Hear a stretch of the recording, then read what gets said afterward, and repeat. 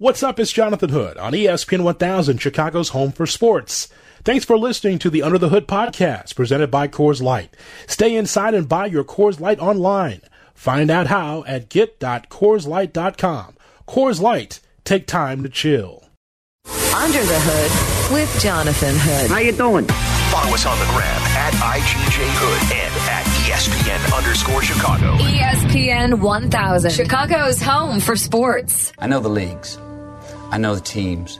I know these players. I know this wonderful game called football. It's time for Value Bet. Oh, this is when the cream rises to the top. This is when things get hot. The largest sports wagering angles you need to know. Stats, records, rankings, weather. If the goalpost is tilted just a little bit. Value Bet on Chicago's home for sports. ESPN 1000. You can bet your children's unborn children on these 6 games. Value Bet. This is America's premier sports information program. Here's Jonathan Hood.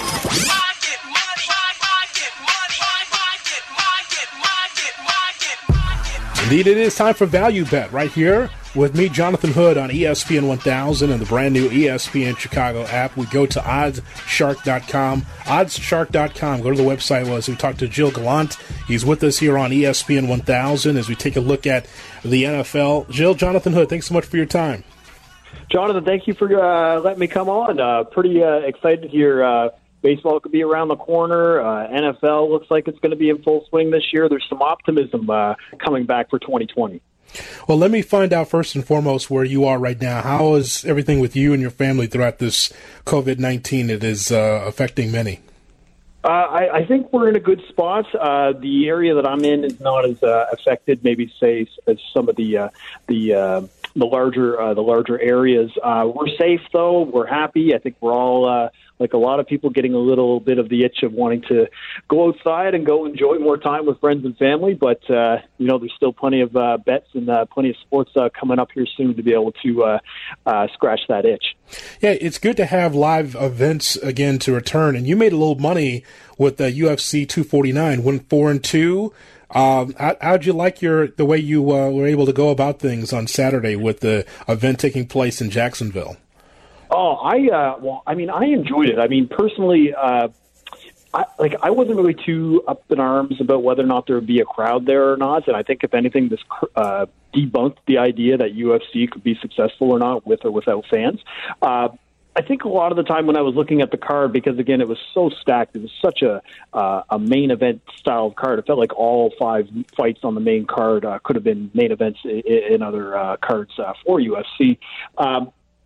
I think I might have gotten a little lucky, I think, with the end. I think I was looking really good with Cejudo and Ngannou, but I really went into the final fight not really sure if Justin Gaethje could put a beating on Tony Ferguson like he did, and oh my God, did he ever! And being a live underdog like that, I was very happy to cash in. I want to get your thoughts on some of the futures for the NFL, because it's right around the corner here. The NFL is going about their business. Gilles, no matter what's going on right now, the NFL's strident in their free agency with the draft. They're looking forward to the season. So I will start you first with the NFC North. I see as of late, Packers are plus 125. The Vikings are plus 200. The Bears at plus 300 and the Lions at plus 800. I was wondering your thoughts on the NFC North. Does that feel right to you? Because the Vikings had a terrific draft. They were able to add on to free agency, and the Packers, they kind of stayed stagnant. How do you see the North? Well, see, I think the odds are correct. I think just for me, based on value, especially with the schedule being released, I was looking over the NFC North schedule just this past week, and you'll be actually pretty excited to know I actually think the Bears are going 11-5 this year. At worst, 10-6. Just based on the schedule, looking at some of their home games, looking even just at the first 4 games, looking at them playing the Lions and the Giants, the Falcons and Colts, I feel like those are all winnable games. I see at least a 3-1 coming out of that. It's week 5 when you end up having to host the new Tom Brady Buccaneers and seeing kind of what they're about, where I think you'll be able to kind of really test to see if whether or not the offense with Nagy and Trubisky is really moving forward. But to the North, myself, I honestly think that the Packers, I think they're still going to be the mainstay. The Vikings, I think, are going to actually regress a little bit this year. I thought that they lost some key players on defense. Really now with wide receiver, it's going to be Thielen show instead of Stephon Diggs now going off to Buffalo. I think the Bears should actually be a little bit closer maybe to what the Vikings odds are. I still think the Packers deserve their due of being the division title favorite, just because, again, who they are and their history against playing Chicago. But I think the Bears are right there. That is strong, Jill. I mean, I've seen the numbers at either 8 or 9 for a win total, and you're saying you go definitely past 8 or 9 for the Bears as far as win total based on the schedule. Well, I think 10 wins is very doable just based on the schedule. And then, of course, the added value of being able to be the seventh team getting included now into playoffs with this new change coming up for the conferences. I really think they're at least getting a wild card spot. I really think the only way that they're not winning the division, the Bears themselves, is if the Packers go like 13-3 or 12-4 again. And even you could talk to a lot of NFL experts. A lot of people felt like the Packers 13-3 last year felt a little hollow. Maybe we're a little bit more on the luck side. I'm still a little hesitant on picking them or even thinking of them towards a Super Bowl title. So that's kind of why I think that the Bears still have an opportunity to be able to come in there and potentially at least split this year instead of like week 1 last year where I think you guys lost 10-3, like kind of thing. It was just such a tightly defensive battle, and I think that the defense is just going to regroup and be a little bit better this year. And then you've obviously got Foles backing up Trubisky now to be able to light the fire under the former Tar Heel to hopefully see if he can actually put it all together. Gilles Gallant from OddsShark.com with Jonathan Hood as we do Value Bet here on ESPN 1000 and the ESPN Chicago app. We actually go to OddsShark.com while we have our conversation. I'm wondering, Gilles, from a future standpoint, how much do you hedge with the possibility that the games that we'll see in the NFL initially will be without fans, if that's going to be the case?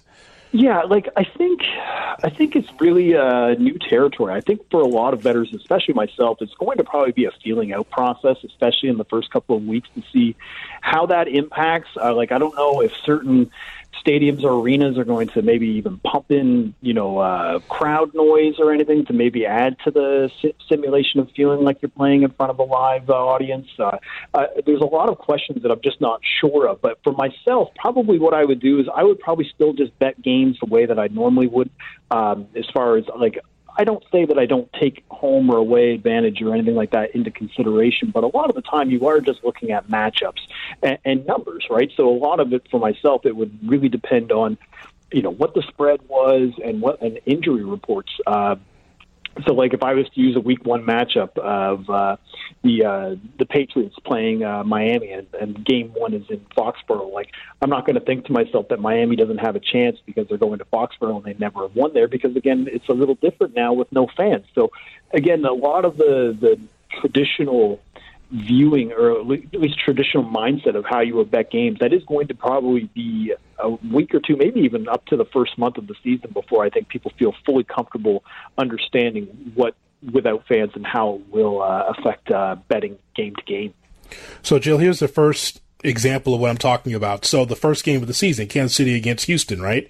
So yep. Chiefs Kingdom with a full complement of fans going nuts. They finally win the Super Bowl, so it's against Houston.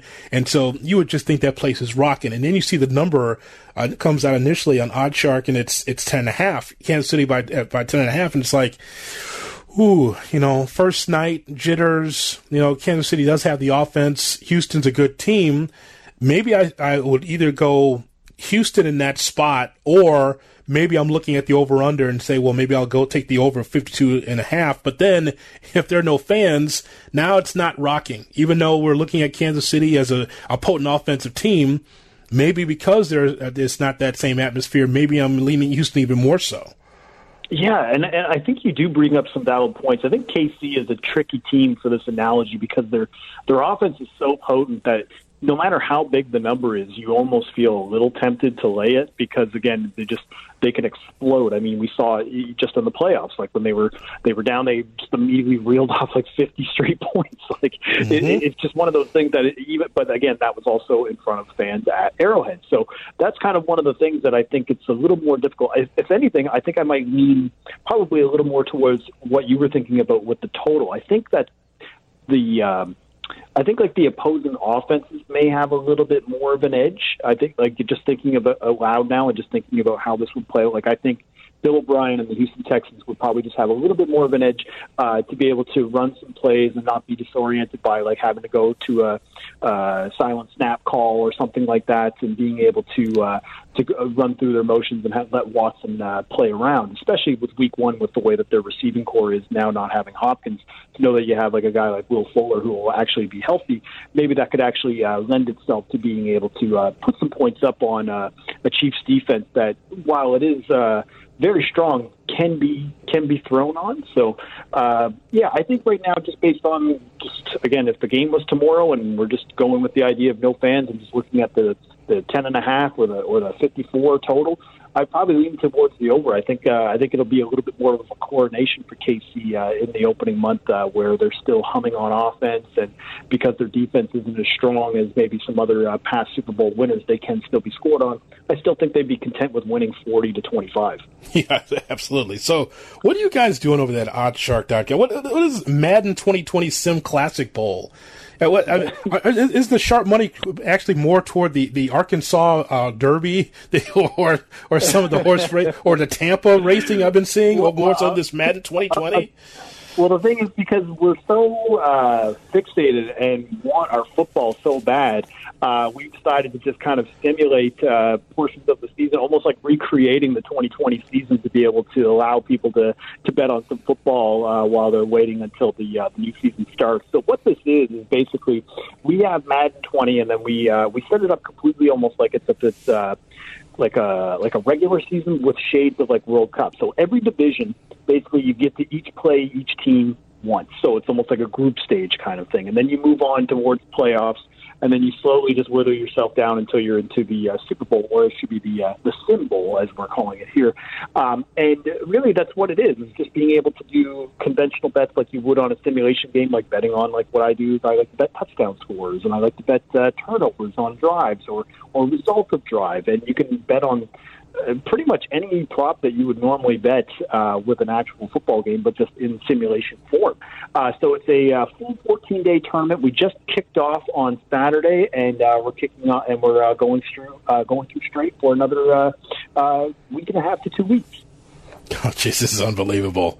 And it's not even just that. Like, I mean, the thing is that this is just the void right now, like where we're trying to kind of just make sure that we, as society and people, just stay sane and be able to bet on some things to take our mind off the fact that we've been stuck in our house for over 2 months. And so, I mean, it's not even just Madden. Like, you can bet on NBA 2K simulations. You can bet on NASCAR simulations. FIFA, like every sport that you can think of, we have markets available for people if they would like to bet on it. And then, of course, you just watch the game live right on their Twitch channel. Yeah, it's just amazing. Madden 2020 Sim Classic Bowl. Check that out at OddsShark.com. Lastly, so, Gilles, you got $100. And someone says, will Mike Tyson fight in 2020? Plus 200, yes. Minus 300, no. Where are you putting your money?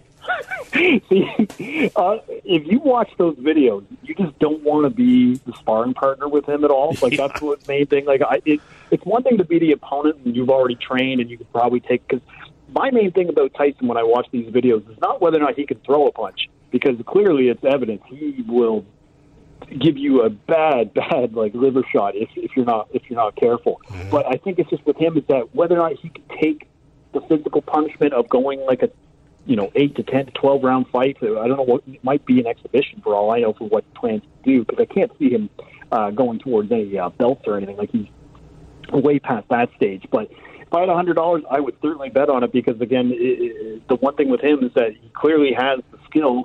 I think it's whether or not who wants to be the opponent. And I think Mike Tyson has taught us all that whatever he does, we're going to watch it. If you make a pay-per-view and it's the co-main, and if it's him against a lion from Tiger King. We're going to watch it. You know what I mean? So it's so crazy. So that's kind of where I look at it with it. If I had based on that, I'm kind of actually debating on going to bet that prop here in a minute here at one of my sports books because it's just. The thing is, too, with him, it really depends on him showing the money. Like, he's fought a lot over the years. I don't think he's been financial dire straits by any point. But again, at the same time, it's hard to say no to a few $1 million. So yeah. I can't see why he would say no as long as it's not going to put him in too much of a physical jeopardy. Gilles, I'm glad you spent some time with us. We hope to talk to you again close to baseball season, but some real insight on the NFL, especially what to do with your money now early. It will be interesting to see where the Sharps go as we get closer to the season. I appreciate your time here in Chicago. Thanks a lot, Jonathan. Have me on anytime. It's Gilles Gallant from OddsShark.com here with our Value Bet segment right here on ESPN 1000. Coming up next, we find out the real story with Horace Grant. Why is he Orlando Magic? Why was that so interesting in that documentary that we saw last night? We talk about it next right here on UTH. This is Under the Hood with Jonathan Hood on ESPN 1000, Chicago's home for sports. Under the Hood with Jonathan Hood. Follow on Twitter @TweetJHood. We got Tales from the Hood coming up at 8:30 right here on ESPN 1000. Also, we'll have our look at the NFC North. We start with the Packers with Rob Demovsky coming up at 9 o'clock. We'll have the Vikings on Tuesday and the Lions on Wednesday. So we're going to take a look closely at the schedules for the NFC North and how close are the Bears to those teams in the North. We'll get to that every night at 9 o'clock right here on ESPN 1000. Glad you're with us. We had so much to get to after the Last Dance documentary. Yesterday, UFC taking place on Saturday, had 3 COVID cases. That's all right, Eric. That's all right. 3 COVID cases. Ring the bell or whatever they do there at the UFC. They move forward even though they had COVID cases. They didn't shut down. It just kept going. It's amazing. You just move the cones and let's continue the drill. I mean, that's pretty what it is, right? That's what they said in football. Guys down, move the drill. And that's exactly what happened. While we have some time here before we get to Tales from the Hood, let's talk about Horace Grant because I have hinted around this for a while, but I think I should talk about this long form for those that don't remember the story. And once again, being in this business since 1965, I remember this story like it was yesterday, this Horace Grant story, right? So, Melissa Isaacson and Sam Smith were both with the Chicago Tribune at the time, and they wrote a story in the early 90s called Grant, My Record Speaks for Itself. Now, we see Horace Grant in that black shirt now and just lean back in the chair, talking about those championship years and talking about Scottie Pippen and other stories with the Bulls. And something that will not be part of this documentary, and it wasn't last night. If they were going to bring it up, it would have been last night. Horace went to the Orlando Magic, but there were some issues between Horace and the Bulls. Just like Pippen and the Bulls and Jordan and the Bulls, there was issues with Horace Grant, Jerry Krause, and Jerry Reinsdorf. So, for 5 days, Horace Grant and his agent, Jimmy Sexton, ruminated about what to say and how to respond to accusations by Bulls chairman Jerry Reinsdorf that Grant reneged on a handshake agreement to stay with the team. Now, this is after the first 3 championships with the Bulls, where Horace Grant was supposed to stay with the Bulls. But in a news conference last week, during this year, Reinsdorf also accused Grant of feigning injury and illness during the season, calling it the blue flu, in Reinsdorf's words, which contributed to the Bulls losing the regular season Eastern Conference title and home court advantage throughout the playoffs. Grant and Sexton, who also represents Scottie Pippen, maintained that they did not want to trade barbs with the Bulls management. They did, however, say that they felt they need to defend themselves on several points. Now, Eric, Horace Grant signed a 6-year, $22 million deal with the Orlando Magic. I know. Paltry sum back then in the mid-90s, right? 6 years, $22 million. But it just shows you how underpaid Horace was at the time as well. But he signs this deal with the Magic. And he was particularly upset about the blue flu comments. This is Reinsdorf. I remember that press conference, him saying this out loud. When someone attacks my character, I get furious, said Grant, who saw only taped highlights of the news conference. I think my record speaks for itself when it comes to playing sick. On Christmas night against Orlando, I played with 102-degree fever and bronchitis. I had the flu in Atlanta and played, and another time in New Jersey, I threw up 3 or 4 times and still played. I have a reputation to uphold. I'm a guy who has a lot of character when it comes to his work. I put a lot of heart and soul into my work. So it just goes on this column about Jimmy Sexton, the agent for Grant and Pippen at the time, and just about how, Grant, who said the irony is that Reinsdorf and Coach Phil Jackson had originally urged him to test the free agent market, agreed that he has to make the best choice for himself. There are a lot of intangibles involved, meaning that you have to feel good about playing for an organization. I went out and busted my rear end for the organization, and I didn't care too much for. I think I showed a lot of character. See, there are issues with Horace too. so I mean, it's just amazing, isn't it? And it's another athlete that Barb's like the front office is just throwing spears at in the media at them. Another one, like the Scotty stuff before the season, and then this Horace stuff saying the blue flu or whatever. So let's take a step back and just take a look at this. And again, for some, I understand that this is brand new. And for me, like, I remember reading this stuff and having to talk about this stuff or produce this stuff for other hosts back in that time. And so I just want to be able to make a parallel between that time in the mid-90s to 2020, where an owner of a franchise would accuse one of his players of having the blue flu, not wanting to play in certain instances that would cost the team wins or an ability to win a championship. Think about how that would go over in 2020. The only person that would somewhat get away with that is Jerry Jones. I'm sure any of these owners could get away with saying it, but who would have the testicular fortitude to do it? That's the thing. And this is why, when this is all said and done next Sunday, when the documentary is done, we'll understand even more what's going through Michael Jordan's mind, what it took to be able to win 6 titles in 8 years, the kind of checkered past and present of Scottie Pippen. But resoundingly, we have to look at Jerry Reinsdorf and Jerry Krause. It was a story on the regular, all the time back then, of all the Bulls are cheap. The Bulls won't spend the type of money to be able to get these better players. All the Bulls won't take care of Michael Jordan and Scottie Pippen. They won't take care of Horace Grant. I don't blame them for leaving. Why can't you be able to hold this championship together? All of the stories that we are seeing is all connected to Krause and Reinsdorf. And I understand over the years that Jerry Reinsdorf has become more of a sympathetic older figure. He was part of the 6 titles in 8 years. He was able to be the owner of that, won a Sox championship, even though some would say he covers the White Sox championship more so than the 6 titles in 8 years with the Bulls. Nonetheless, the thing is that it all comes back to ownership and management wanting to have their piece of the pie, their attention. And I just think that's just so ridiculous. It really is. I'll look at this situation versus the Golden State Warriors. I'll just use them for an example. So, the breakup of the Warriors, meaning Kevin Durant going to Brooklyn and not staying with the Warriors, was not based on Bob Myers. It wasn't based on the Warriors management. It was based on Kevin Durant never feeling like he was part of the team. He said, I got tired of being with the Warriors and KD. And of course, that was between his own ears, KD. He didn't have to feel that way. I mean, it's one of those things where you have to find a way to fit in. You came from the Thunder, you go to the Golden State Warriors, and so now, you're not with Steph and Clay and Draymond as far as the original group, but they wanted you. They needed you to be able to solidify a championship, right? And so that happened.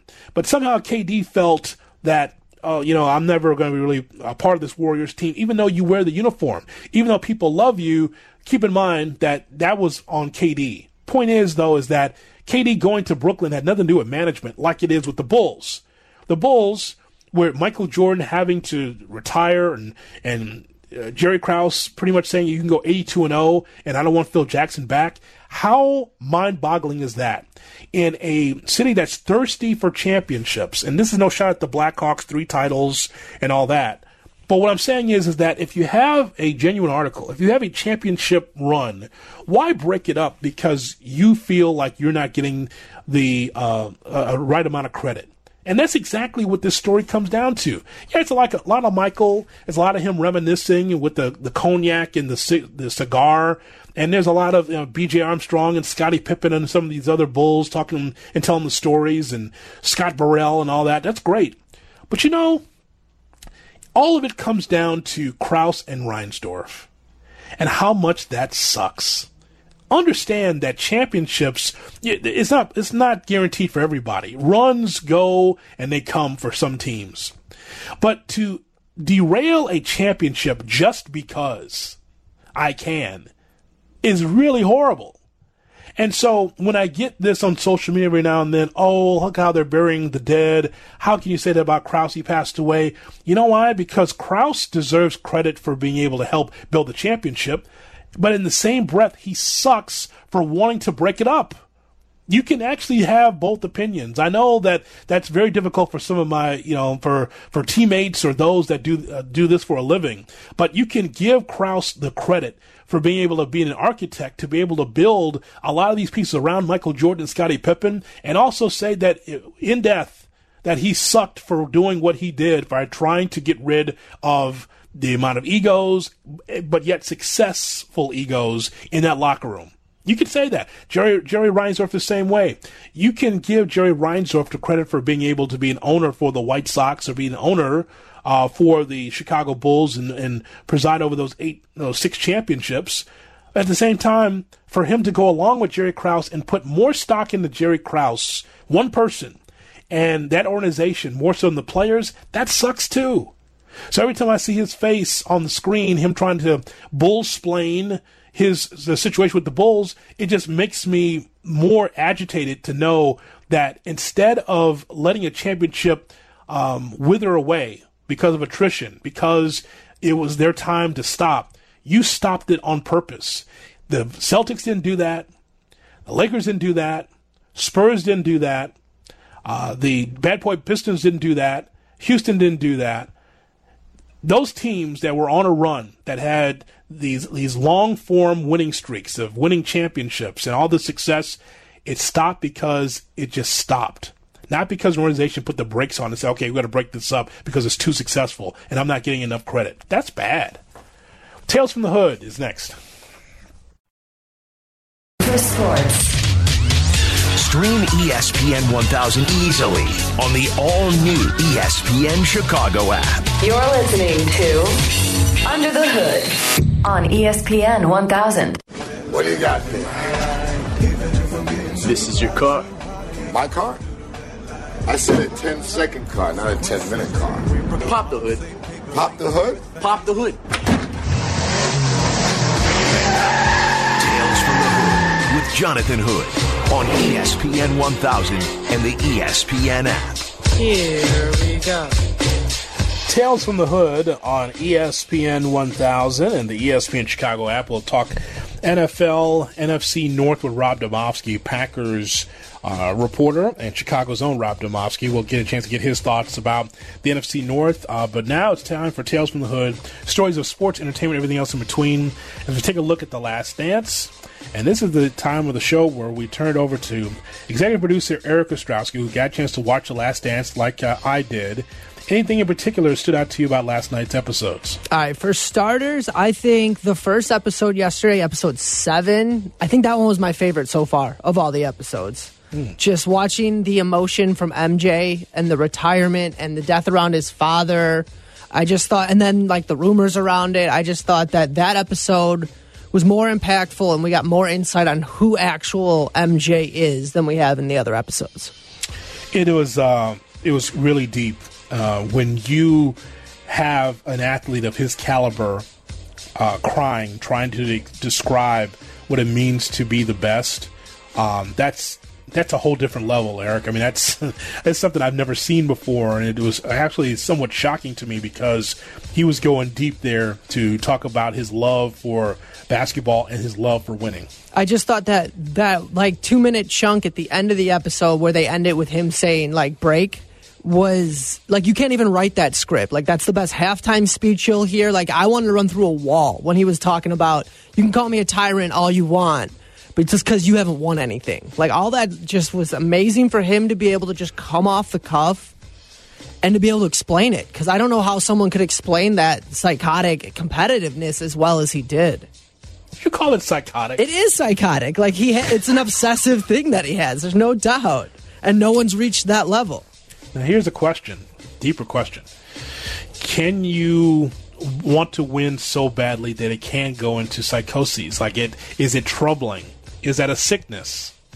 I mean, I think that, yes, I think it is a level of sickness, whether it's ruining his life or anything like that. No, but like the gambling aspect of him is a sense that competitive, I need to win itch in him as well. And that for people who aren't billionaires could ruin lives. So I do think that for people without his means, it could absolutely destroy you. Yeah. So I asked this earlier, and there's no right or wrong answer. I'm just curious on what you think because I hadn't asked you yet.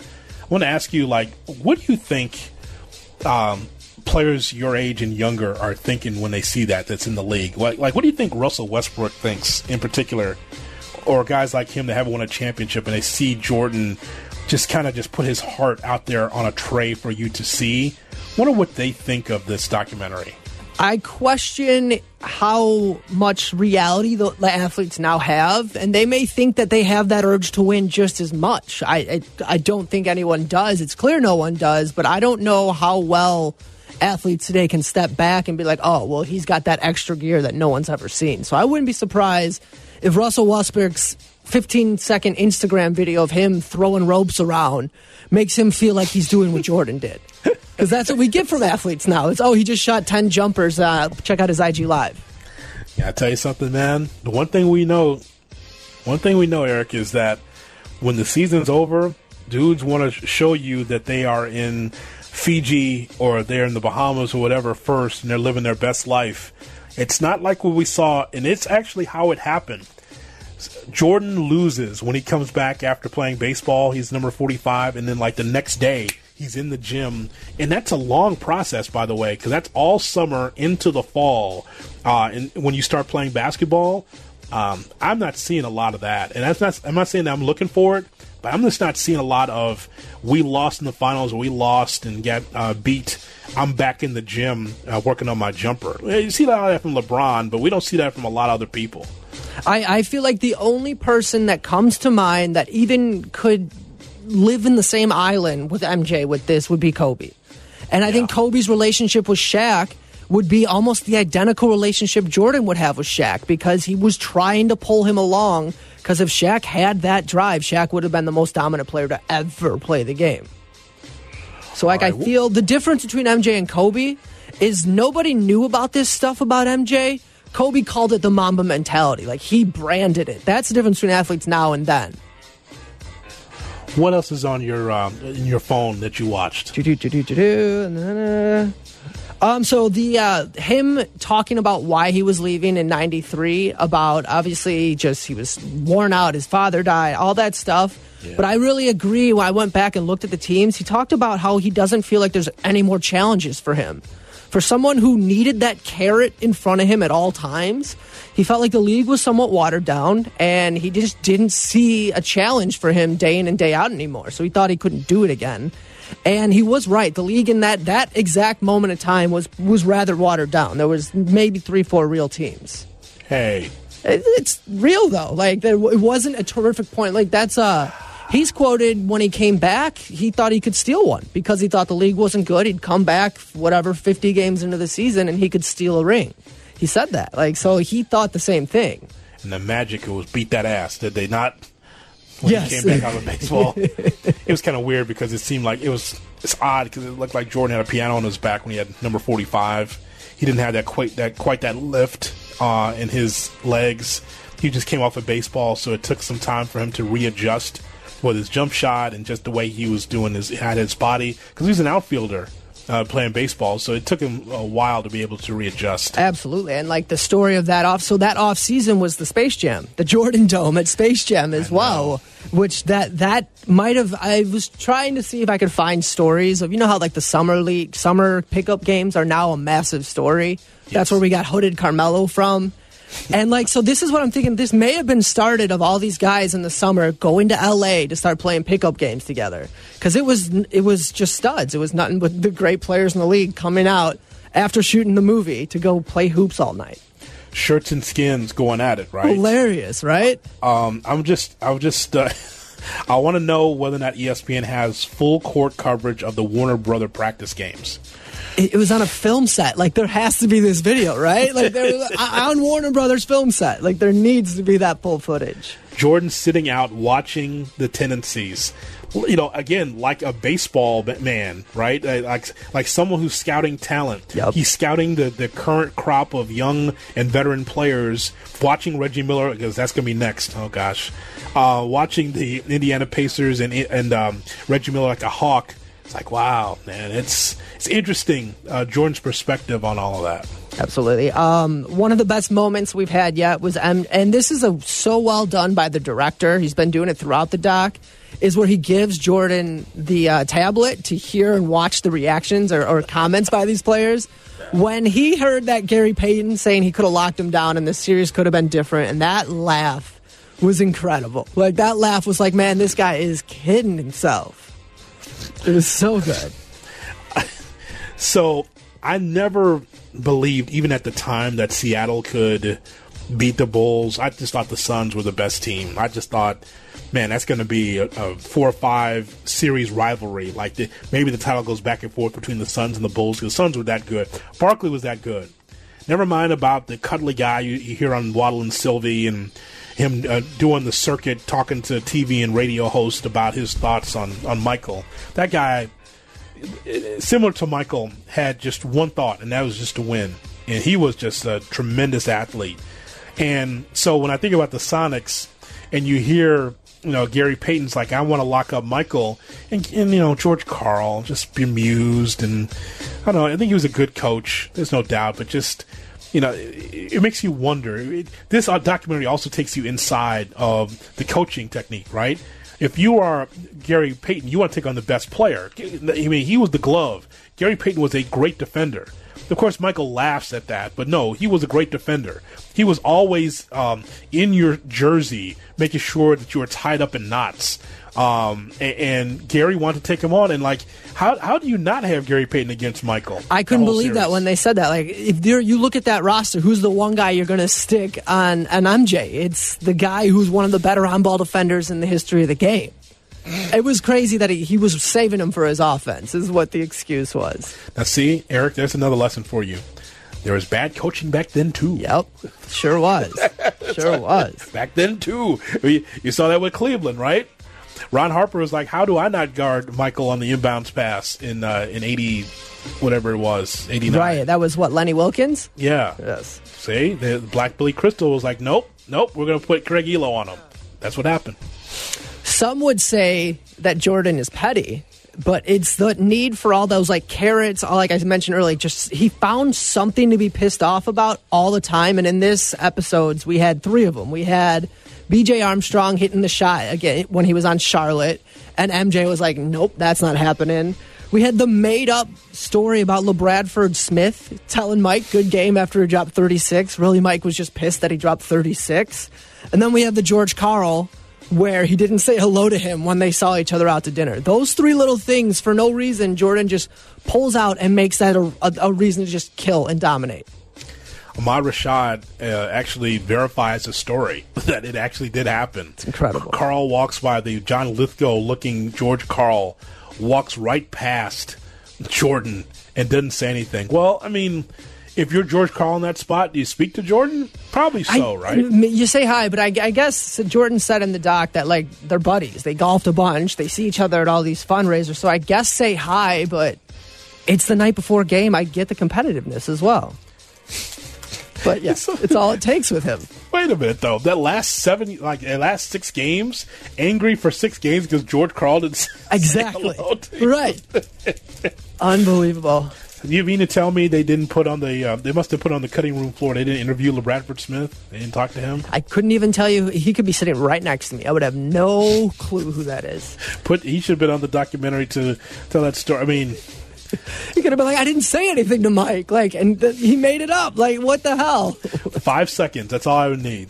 He made the story up. I don't know what he's talking about. And then go to the next thing. That's it. Then go to Steve Kerr. That's all it is. What else you got? Anything else that stood out? So the 90s reporters, mid-90s, it seems like the whole Jordan NBA suspension from Stern thing just kind of got spun out of nowhere by these reporters in the mid-90s. So it got me thinking those reporters and columnists were the very first Twitter trolls of the world. Just making crap up and trying to besmirch people. That's no way to talk about Lester Munson. Hey. I don't know why. I'm just saying. It seems to be grounded in just rumors. So there was some old Channel 11 footage from the Callaway show. You saw Lester Munson there. They're just like, well, I want to be the first one to bring it up, but there is a gambling scandal that's going on. John Callaway, I'm telling you right now, just, and so, okay. I don't know. That was something that was pretty prevalent back then. A lot of conversation about why would Michael leave? Why will he leave the game and then all of a sudden turn around and play baseball? I think the reason why that there's questions about that, I'm just trying to remember at the time how it was written by many columnists. It's like, if you do want to step away from the game, if you are tired, why step right into baseball immediately? That's why that rumor innuendo started to kick in. It's a fair question, is it not? It is. The whole situation is odd and weird, and I get the questioning, but people instantly saying that he's the reason for his dad's death is pretty rough, without any actual, anything behind it. Well, I mean, and you're getting even similar or worse today, unfortunately, in our sports journalism. Yeah, that's what I mean. Like, it was Twitter before Twitter. Oh. Our boss, Randy Merkin, texted me. George Karl will be on Carmen and Yurko tomorrow at 1:45. And LeBradford Smith was on today. So listen on their podcast, Carmen and Yurko, if you want to hear their side of the story.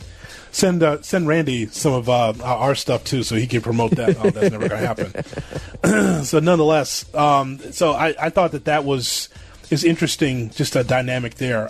Anything else that stood out that you liked? Okay, so one quick one. There was a great sign at the Sonics game that said legalize Kemp. I thought that was witty and terrific. Yes. Then my last one got thinking about how when you think of the top athletes ever, you think MJ, Ali, and then people throw Tiger in that conversation.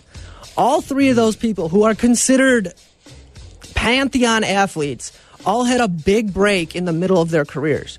Jordan left and played baseball. Ali didn't fight because of the whole Vietnam and like the not want to be drafted situation. And then Tiger Woods had the knee surgeries and the situation with his wife at the time. Mm-hmm. So it's just weird how those incredible athletes all seem to parallel and then had to come back and change their games and change the way they fought, change the way they swung, and dominated after as well. Yeah, absolutely. And you're talking about, again, we talked about earlier, one percenters. Yep, there you go. Tiger Woods, right? Michael Jordan. I mean, those are the guys that do it on a totally different level than everybody else. And it just proves this. I did not know that MJ coming back started leaking out as he was at a White Sox game, or that he was going to play baseball and he was just in the skybox and the cameras fixated on him in the skybox. I thought the drama of that was amazing. It starts trickling out. Again, this is without social media. Just the rumors and innuendo started coming out, and then going to a third base dugout shot of Pat O'Brien giving you the information. And then you see Michael leave, and then here's Jerry Reinsdorf hair all over the place, and he's running out of there as well. What a great time. And a tremendous time. It's great. I'm in for chaos like that at all times. All times. Again, this is before social media. All this somehow comes out from word of mouth, as you mentioned. Just leaked out in the stadium, which is it's got to be fun to be around something like that. Random note here is there are three people who don't seem to age on this show. MJ's mom, Dolores, looks like she's 45. Yes. BJ Armstrong, if his hair wasn't a little gray, could be 35. Yeah. And Reinsdorf, for how old he is, looks incredible in this as well. Well, the reason why I look good is because of the cocoa butter. Yeah. I just continue to preserve the good looks because of the cocoa butter. It really looks good. I also have a nice soup every day at 12 o'clock. It really helps me out with my pores and my skin. So I think that's the reason why it's working for him. It's working for those three strong. Right. Like MJ looks older than his mom almost right now. True. Reinsdorf looks better now than he did in the 90s. Yes, those big red framed glasses that he had on at one of the press conferences was like, it's like larger than aviator sunglasses worn now. That was a trendy back then. I know. He wanted to see all the deceiving that he was doing because he wanted to have big glasses so he could be able to see it. I just want you to know it's very difficult because Michael Jordan's going to retire. It's unbelievable. You never get another bite of the apple. All right, Jerry. Thanks very much. That's great. That was on my notes, so yeah. Is that everything? Oh, what? How about this? How about players never read the newspapers or ever hear what's said? As Michael Jordan reads a Rick Bonnell column from the Charlotte Observer. Yep, absolutely. That's a theme in this documentary too. BJ opened up the paper. Michael, Scotty. What I like is that they're reading the paper on the court. Right, they were sitting there in like shoot around, just the paper out. Mm-hmm. Who gets the broadsheet out? It's just the big Tribune, and they just spread their arms wide, reading what's going on. There's Michael on the bus reading the Mariotti column from the Sun-Times. Mariotti has been rather outspoken about this doc. He thinks it is basically a Jordan propaganda piece, is what Mariotti is saying. And that is Tales from the Hood right here on ESPN 1000 and the brand new ESPN Chicago app. The Last Dance Mondays, brought to you by Coors Light. Back after this.